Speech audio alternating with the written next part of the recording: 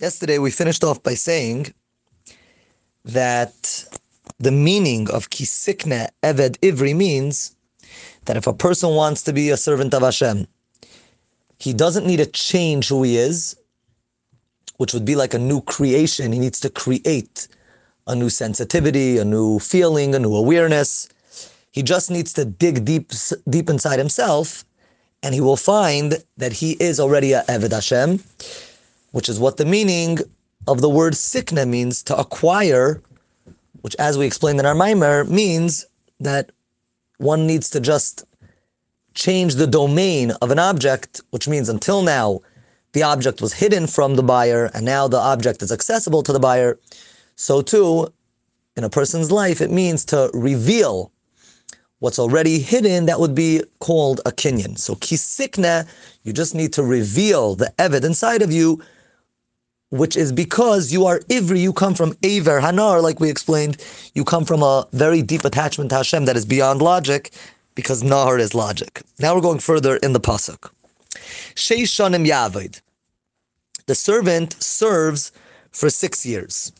Pirosh al yedei hamshachas hadas. Once a person brings down or reveals this das that he has, as we explained, the person can even be zera behema, which a behema has no das, but that would mean, we don't mean the person is an animal, chas v'shalom, we just mean he doesn't have das, which is a relationship, a connection to Hashem, feeling a connection to Hashem.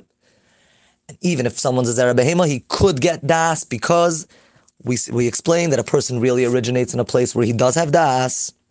So once a person brings that das into his life, yuchal liyes bchinas לעבדו להיות עובד אלקים. So then he can become a עובד, he can become a servant. But he says specifically he can be called a עובד אלקים. שיש הפרש גדול בין עובד אלקים לאשר לעבדו. There's a pasuk that says that there's a difference between a tzaddik and a rasha, and a difference between a עובד אלקים and a לעבדו, a servant of Hashem and not a servant of Hashem. Now, the Gemara explains that the pasuk seems like it's repetitive.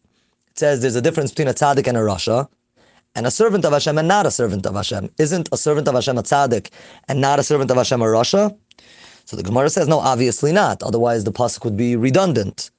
So what does it mean? Shehu tzaddik. They're both a tzaddik, a Yaved and a non-Yaved Elikim and a non-Yaved Elikim are both tzaddikim. And it's brought in Tanya also, Kameshukasa b'Gemara, Hova betnיא. And explains over there in the Gemara. So what's the difference between a Yaved Elikim and a lo yavod if they're both tzaddikim? So it explains over there, it depends if the person goes the extra mile. As it explains in the Gemara over there, someone that learned something 100 times, which was then natural, is called a lo yavod. He never went out of his way because it was natural. Someone that learns just 101 times, one more time, because he's pushing himself beyond his nature, he's already called a Yaved Elikim.